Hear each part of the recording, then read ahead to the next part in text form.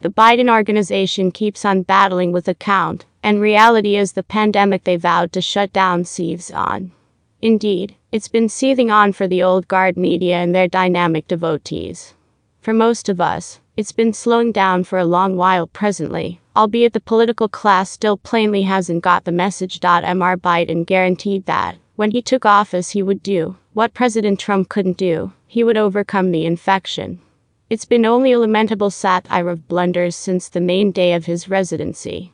In spite of a record of unlawful chief orders, veil and antibody commands for government representatives, intimidation, disgrace, and a coordinated work to put however much strain as could be expected on organizations to force orders, the infection is determinedly declining to vanish. However, there is one stunt Biden has not yet utilized to end this pandemic on the shores of America unequivocally.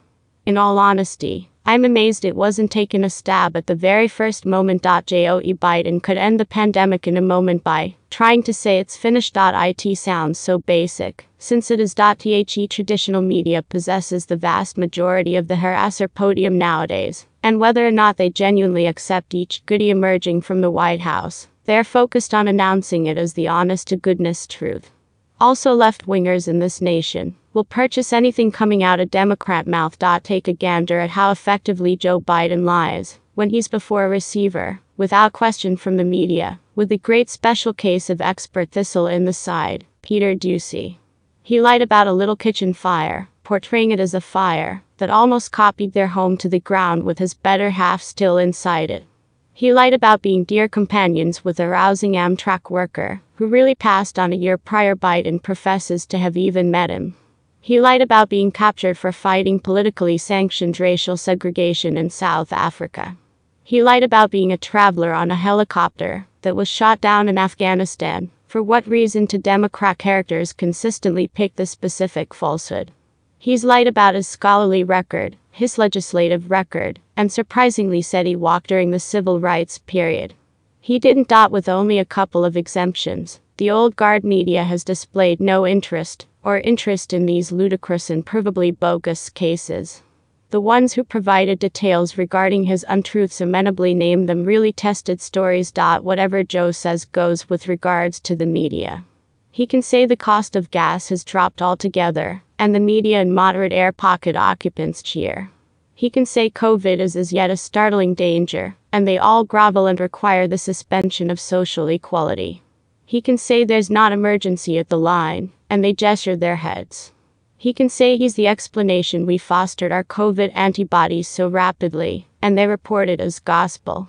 He can say that states like Florida and Texas are dragging out the pandemic even as they report monstrous accomplishments in medicines, transmission rates, and falling hospitalizations. It doesn't make any difference. The inheritance media reports the story, not reality. Also, their clients burn through it all greedily, and beyond a shadow of a doubt recollect the Afghanistan demise Count Chiron on CNN. During the Bush years it was a standard apparatus. Before the left idea, Bush was only a sweet close buddy of the Obamas who likes to paint pictures. They thought he was literally Hitler. The passing count was intended to help us to remember what a savage and insensitive beast he was. It vanished when Obama got down to business, thus did any mind of what was happening in Afghanistan. At the point when Afghanistan turned into Obama's conflict, it vanished off the front pages consistently, and left-wing Americans neglected to be insulted about it. What might occur in case tomorrow the media quit providing details regarding COVID case counts and madly profiling variations that don't appear to be unmanageable? Consider the possibility that tomorrow the media chose to treat COVID in America the manner in which they treated the pig influenza scourge in 2009. I'll stop for a minute. Would occur, assuming you haven't, as of now, speculated. Coronavirus frenzy would vanish.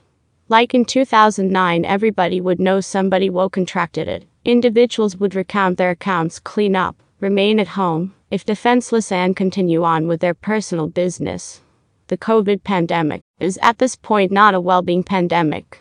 It is a pandemic of media negligence. Given the lockstep idea of the dynamic left, it would take, however, something from Biden, and the pandemic similar as the Afghanistan passing count would drop from the lead story on the standard presumed networks.